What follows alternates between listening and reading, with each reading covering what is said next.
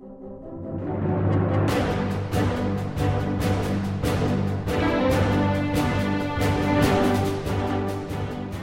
to the Verse by Verse podcast, a ministry of the Friendship Congregational Bible Church. I'm Richard Church, the teacher on Verse by Verse, and I'm glad you've joined with us today as we study together God's infallible Word, verse by verse.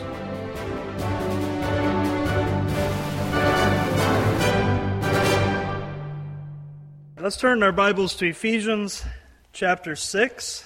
The passage, we're actually going to be down in verse 17, but if we just skip back up to verse 10 to get the context there, it says, "Finally, my brethren, be strong in the Lord and in the power of His might.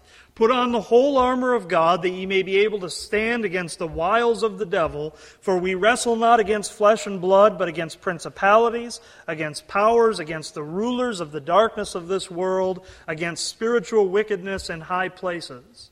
Wherefore take unto you the whole armor of God, that ye may be able to withstand in the evil day, and having done all to stand. Stand therefore, having your loins girt about with truth, and having on the breastplate of righteousness, your feet shod with the preparation of the gospel of peace, above all taking the shield of faith, wherewith ye shall be able to quench all the fiery darts of the wicked, and take the helmet of salvation and the sword of the Spirit, which is the word of God." Helmet of salvation, we got to this verse right at the end last time and didn't really have much time to talk about that helmet of salvation. But, each piece of the armor serves a different purpose. The breastplate, for instance, protects the heart especially, and, also some other things. But the helmet protects the head, right? The helmet protects so spiritually speaking, we're talking about the mind. Where that breastplate of righteousness can defend against attacks that would come that might affect the heart, the emotions, those kinds of things. The helmet of salvation is something that's there to protect the head and protect the mind. And you know that the helmet, whether you're talking about Roman armor here or later medieval armor and that kind of thing, a helmet was actually much more than just a functional thing to protect the head. Oftentimes the helmet would also include some kind of an insignia or whatever. When you see those Roman soldiers, and they have, for instance, on the top of their helmet, some Roman soldiers, you'll see they have that, I don't even know what it's called, that kind of sticks up there. That's a part of their insignia. It's really a part of their identity. Later in medieval times, a knight often would have on his helmet some kind of a thing that identified him. So, because you can't see the face, when you have a full helmet especially that covers the face, you can't see the face, you need something to identify that person. And so the helmet is very much based, even here in Roman times, with that identity and rank insignia and those kinds of things. And when it's here talking about salvation, it has a functional purpose of protecting the head. It also has that outward purpose of identifying somebody. Again, when it talks about taking the helmet of salvation, the person it's describing here that it's instructing to take on this armor is already saved. It's not saying to take the helmet of salvation in the sense of receiving salvation. But rather, it's talking about wearing your salvation in such a way that it provides a defense for you. You see? And there's the idea of knowing some things, having some knowledge of what your salvation is, what it entails. Go back, for instance, to Romans chapter 6. Now, Romans chapter 6 is a chapter that is not dealing with how to get eternal life. That's already been settled in the first 5 chapters of the book of Romans. But chapter 6 is talking about how to live a sanctified life. All right? And again, not doing that through your own strength, but doing that through what God has provided in Christ. You realize that what God has provided in Christ is not just a way of salvation in the eternal sense of being able to go to heaven when you die, but He's provided for you a way to live by grace every day. And that's what Romans 6 is describing. And Romans 6 is talking about how to, sometimes people have talked about the three tenses of salvation. We're justified, and that can be defined as salvation from the penalty of sin. But we're also sanctified, which can be defined as being saved from the power of sin, and we will eventually be glorified, which is salvation from the very presence of sin. All right, here in Romans 6, it's talking about sanctification, which would be that salvation from the power of sin. And there's a very definite pattern that's laid out here in Romans chapter 6. Paul begins with the question. He says, "What shall we say then? Shall we continue in sin that grace may abound?" After talking about salvation by grace through faith, and in chapter 5 touching on the issue of eternal security, some people might conclude, well, that means if I'm saved completely by grace through faith and I'm eternally secure, then maybe I should just go out and sin all I want, and that's going to make God's grace abound, right? And Paul's answer to that is in verse 2, "God forbid." He says, "How shall we that are dead to sin live any longer therein?" And he begins to remind these Romans about things they ought to know regarding their salvation. He says in verse 3, "Know ye not that so many of us as were baptized into Jesus Christ were baptized into His death?" And that verse is not talking about a water baptism. That verse is talking about being baptized into Christ Himself, immersed, washed, identified with Christ at the moment of salvation, where the Holy Spirit baptizes the believer into the body of Christ. You see, and he reminds them that if you were baptized into Christ, if you were placed into Christ, that means you also participate in His death. You're baptized into His death. Now, without going through this entire passage, he reminds them there of something they should know. In verse 6, he says, "Knowing this, that our old man is crucified with Him, that the body of sin might be destroyed, that henceforth we should not serve sin." You see, in verse 9, he says, "Knowing that Christ being raised from the dead dieth no more, death hath no more dominion over Him."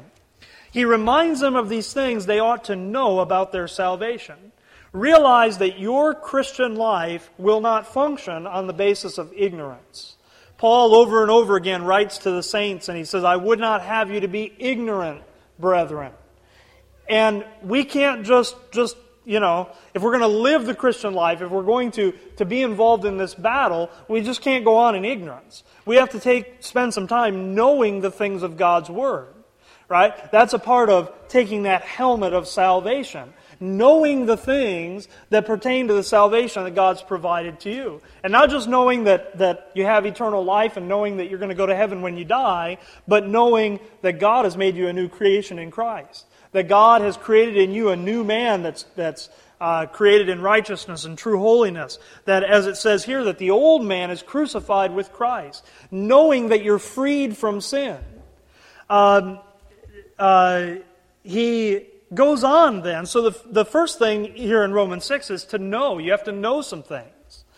But it's not enough even just to know some things. Verse 11 says, "Likewise reckon ye also yourselves to be dead indeed unto sin, but alive unto God through Jesus Christ our Lord."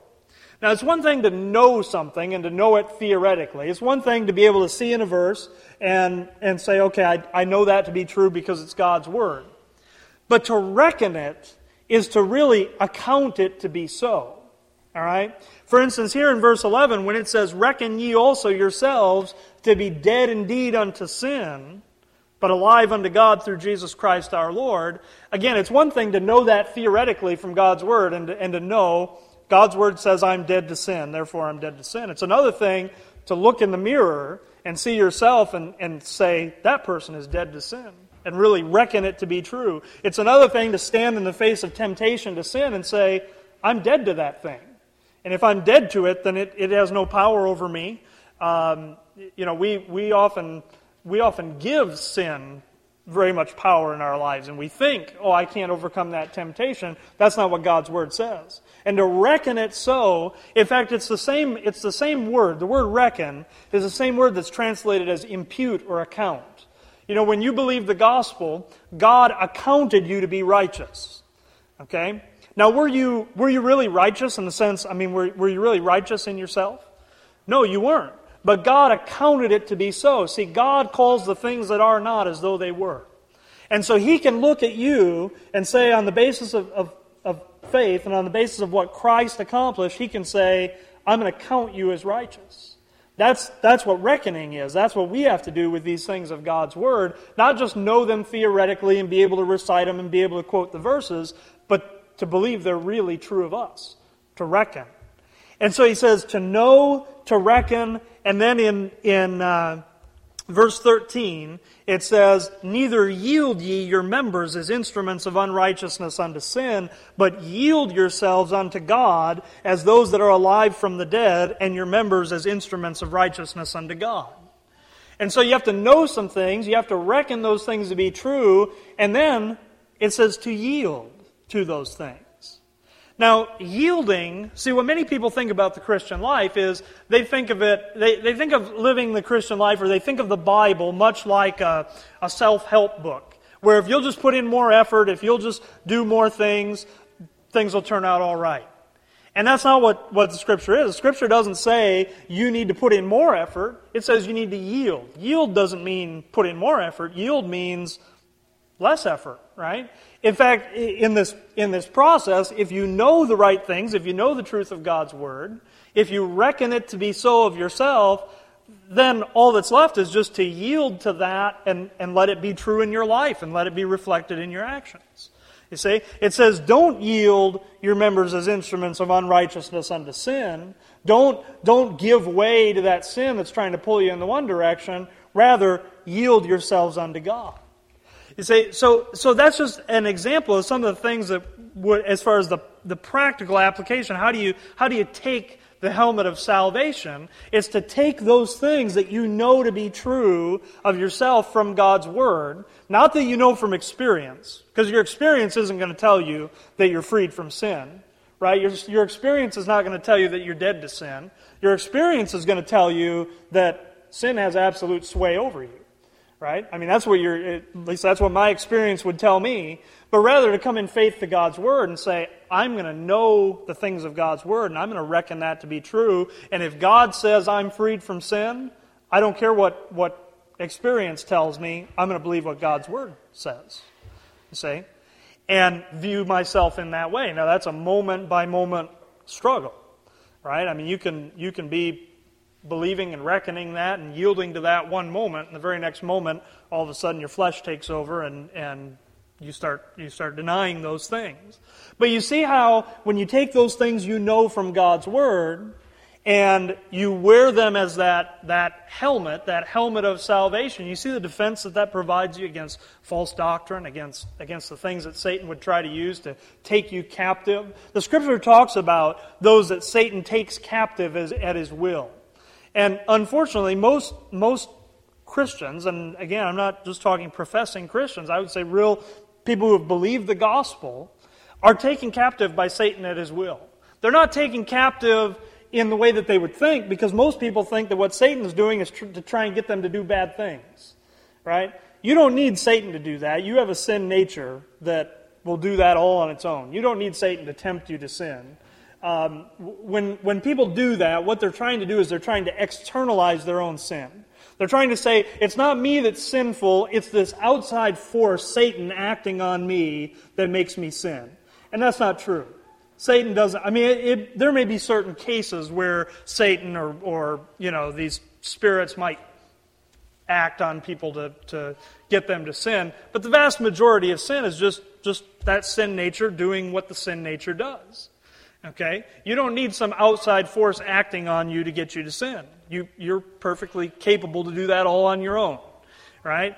But when you view yourself here like this passage describes as being dead to sin, and you wear that as your defense, you see, that protects you from that. And much of the way that Satan takes people captive is not by getting them to sin, but rather by getting them to have faith in the good things that they're doing. Right? Remember, Satan's ministers transform themselves as ministers of righteousness. Okay? So let's go back to our text then. Go back to Ephesians chapter 6.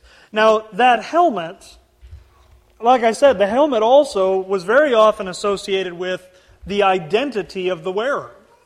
And you know that when you wear your salvation in such a way that it is your identity, that it's not just how you think of yourself, but it's what you show to other people, that provides a great defense for you as well.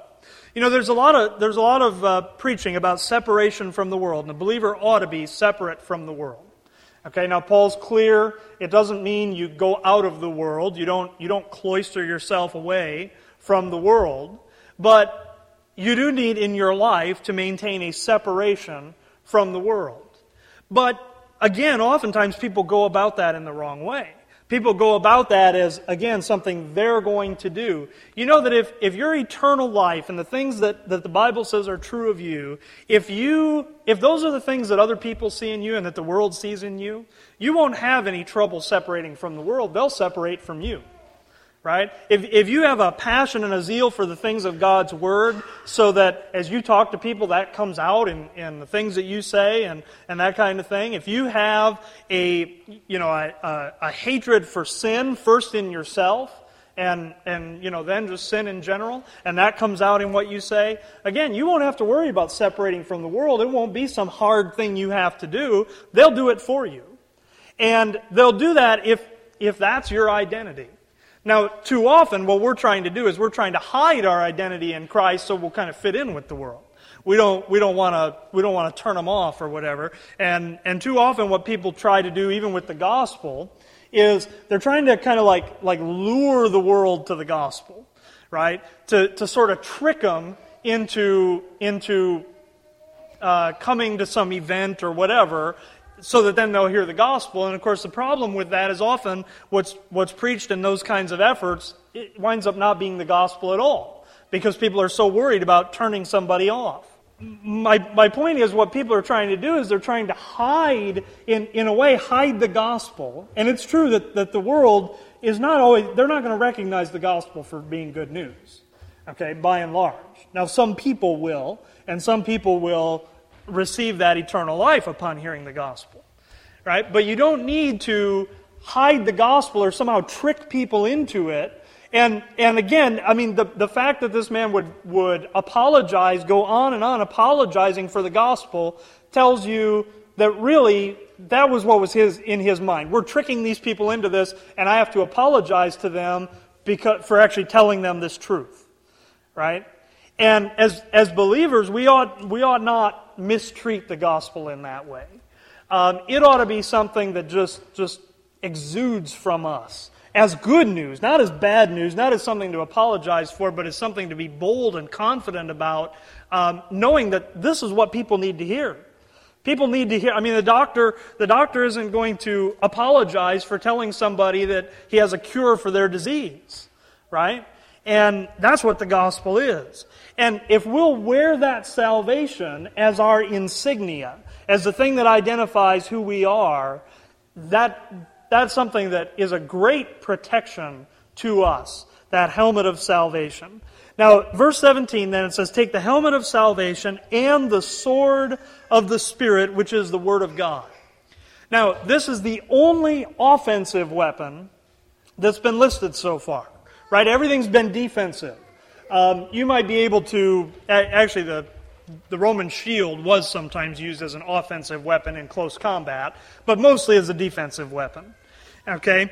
And this is really the only offensive weapon that's given. Now, remember that the battle is not a flesh and blood battle. It's not a battle that you can fight with a literal physical sword. It's not a battle that you can fight with a gun. It's not a battle that you can fight with tanks and bombs and airplanes and those kinds of things. It's a spiritual battle, and so the sword is a spiritual sword. It's called the sword of the Spirit. And it says to take the sword of the Spirit, which is the Word of God. That book, the Bible, that book is more than a book. You see, it's a weapon. Go to Hebrews chapter 4, verse 12. It says, for the Word of God is quick and powerful and sharper than any two-edged sword, piercing even to the dividing asunder of soul and spirit, and of the joints and marrow, and is a discerner of the thoughts and intents of the heart. Neither is there any creature that is not manifest in His sight, but all things are naked and opened unto the eyes of him with whom we have to do. Now, it says that the Word of God is quick, and that does not mean fast, it means alive. Right? When you come to the Word of God, you're not talking about dead words on a page. When you read something like Shakespeare or some other book like that, you're reading dead words on a page. If it's old enough, you're reading dead words on a page by dead men. But when you come to the Word of God, it's not dead words on a page. It's quick. It's alive. All right? It says it's powerful. It's sharper than any two-edged sword. And it says that the Word of God is a discerner of the thoughts and intents of the hearts.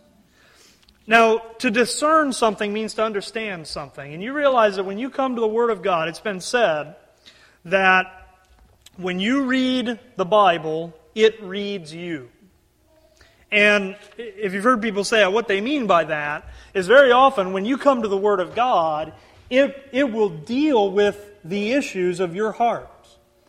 Right? It'll bring you under conviction in some cases. It will often in many cases bring encouragement and that kind of thing. But it is a discerner. It says of the Scripture that it is a discerner of the thoughts and intents of the heart. It's a living book.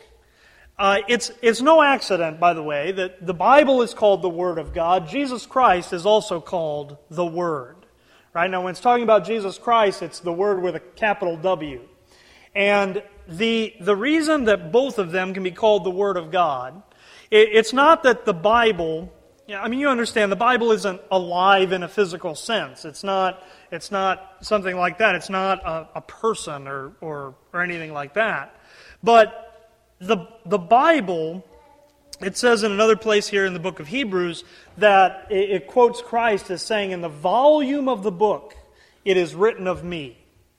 And all of the Bible is about Christ. From Genesis to Revelation, you're reading about Christ. When you're in the Old Testament, you see Christ in type and shadow and prophecy. In the Gospels, you see those records, those divinely inspired records of the life of Christ. When you're in the epistles, you're seeing what was accomplished by Christ. And the book is about Him. And the book is so closely connected with Him that they're both called by the same name. Jesus Christ is the Word and the Bible is the Word. In fact, even here in this passage in Hebrews 4, I want you to notice, it says at the end of verse 12, when it says, is a discerner of the thoughts and intents of the heart, it's talking about the Word of God. Verse 13, when it says, neither is there any creature that is not manifest in His sight. Now, who's it talking about there? When it says, in His sight. The context actually would still be the Word of God. Of course, it's talking there about the Lord Himself. That all things are naked and opened unto the eyes of Him with whom we have to do. The Scripture says that God will judge the secrets of men's hearts, according to Paul's gospel. And so God knows the secrets of the heart. God has imparted to His Word that ability as well. Now again, it's not that the Word itself, the Scripture itself is some conscious living thing, but because it's the Word of God and because it is the sword of the Spirit, you see, it has that ability. And so when you come to the Word of God and it's dealing with the matters of your heart and it brings you under conviction or whatever, don't turn away from that. Realize you're dealing with God Himself. And when you come to God's Word, don't treat it flippantly. Don't treat it just take it for granted and treat it as some mundane thing. You are reading the words of God Himself. You ever think about how important that is and how just how gracious that is of God? He had no obligation to give us His Word. He had no obligation. He had no obligation even to provide salvation for man, but He certainly didn't have any obligation to give us His completed Word, and yet He has. And He inspired it, and He preserved it for us so that we can come to that book and know that it is the Word of God and realize that it's God Himself speaking to us in that book. Again, when you consider who we are by nature, the fact that God would even give that Word is really an amazing thing. And you see how it describes it here in Hebrews and back in Ephesians as a sword. That is your weapon in the battle. All right. Now you can take all the other armor and be defended and have defense against the attack of the enemy, but you can't win the battle without fighting back. Right? I mean, you can be as protected as you want to be, and maybe the enemy can't touch you, but you aren't going to win the battle. Right? You aren't going to win the battle just on defense. And so God gives His Word as a sword to the believer. Now, it's called the sword of the Spirit. And you realize that the Holy Spirit, a lot of people attribute all kinds of things to the Holy Spirit today. Some people believe, the preacher puts his hand on your head and you fall down on the floor, and that's the Holy Spirit doing that. And they believe all kinds of things in the name of the Holy Spirit. The Holy Spirit does not work today apart from the Word of God. That's how the Holy Spirit works. And when you're reading the Word of God, that's the Holy Spirit working through that Word. When you're in a situation and Scripture comes to mind, the Holy Spirit is working through that Scripture. And the Holy Spirit is not working apart from the Scripture. And if you're going to have a part in what God's doing, if you're going to be a part of the battle, you have to fight that battle with Scripture. Sometimes the best thing that you can say to a person, whether it's somebody who's looking for advice or whether it's somebody who, whatever, the best thing you can do is quote Scripture to them. Now, you got to be careful that you're quoting the right Scripture, that you're rightly dividing the Word of God, that you're not misapplying passages, and there's a lot of that goes on, things taken completely out of context that may bring some momentary encouragement to somebody or something, but wasn't really what they needed to hear. You got to be careful about that. You realize that the Scripture, in being like a sword, a soldier doesn't pick up that sword the first time, or in modern terms, a soldier doesn't pick up that rifle the first time and be completely proficient at it. It takes effort, it takes training, it takes work into honing your skills, right? And the Word of God requires that same thing. Something that I would encourage you to do in your own Bible study is think about objections that unbelievers come up with to various things in the Word of God, and think about how would I answer that from God's Word. Come up with those hypothetical situations in your mind. That's what you do when you train with a weapon, right? You put yourself in a situation that would be similar to a battle situation, and you learn how to respond correctly. And that's what you got to do with the Word of God. If you're going to have that answer, you can have the most logical, reasoned argument in the world, but realize logic and reason are not your weapon for the battle. Okay? It's the Word of God that has the power in it. Right? God has given to man certain abilities for logic and reason and those kinds of things, and you can make convincing arguments and that kind of thing, but if you want to have power, let the power come from the Word of God. And I've seen times in sharing the gospel with people where every attempt to make some kind of reasonable argument failed, but when you just brought Scripture to them, it was a lot harder for somebody to argue with that. So that's where the power is. When the Scripture says that the gospel is the power of God unto salvation, that's not the power in your polished argument and polished presentation of the gospel. That's power in the Word of God. And again, the best thing you can do in fighting that battle is, first of all, train yourself to know what Scripture applies to what situations, and then to use that Scripture and just quote the Scripture and let it do its work. Remember, it's quick, it's powerful, it's sharper than any two-edged sword, and it's a discerner of the thoughts and intents of the heart.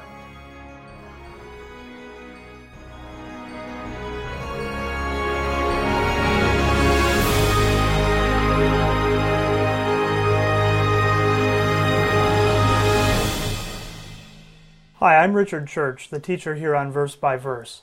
I'm glad you've listened to our podcast today, and I would like to let you know that if you have any questions about anything you've heard here, you can contact me by email at richard@richardchurch.com or by telephone 608-339-9522. I also encourage you to check out our church website at www.richardchurch.com. www.friendshipbiblechurch.com. Thank you for joining us today, and our prayer is that this program would be a blessing to you in helping you to grow in your understanding of God's grace.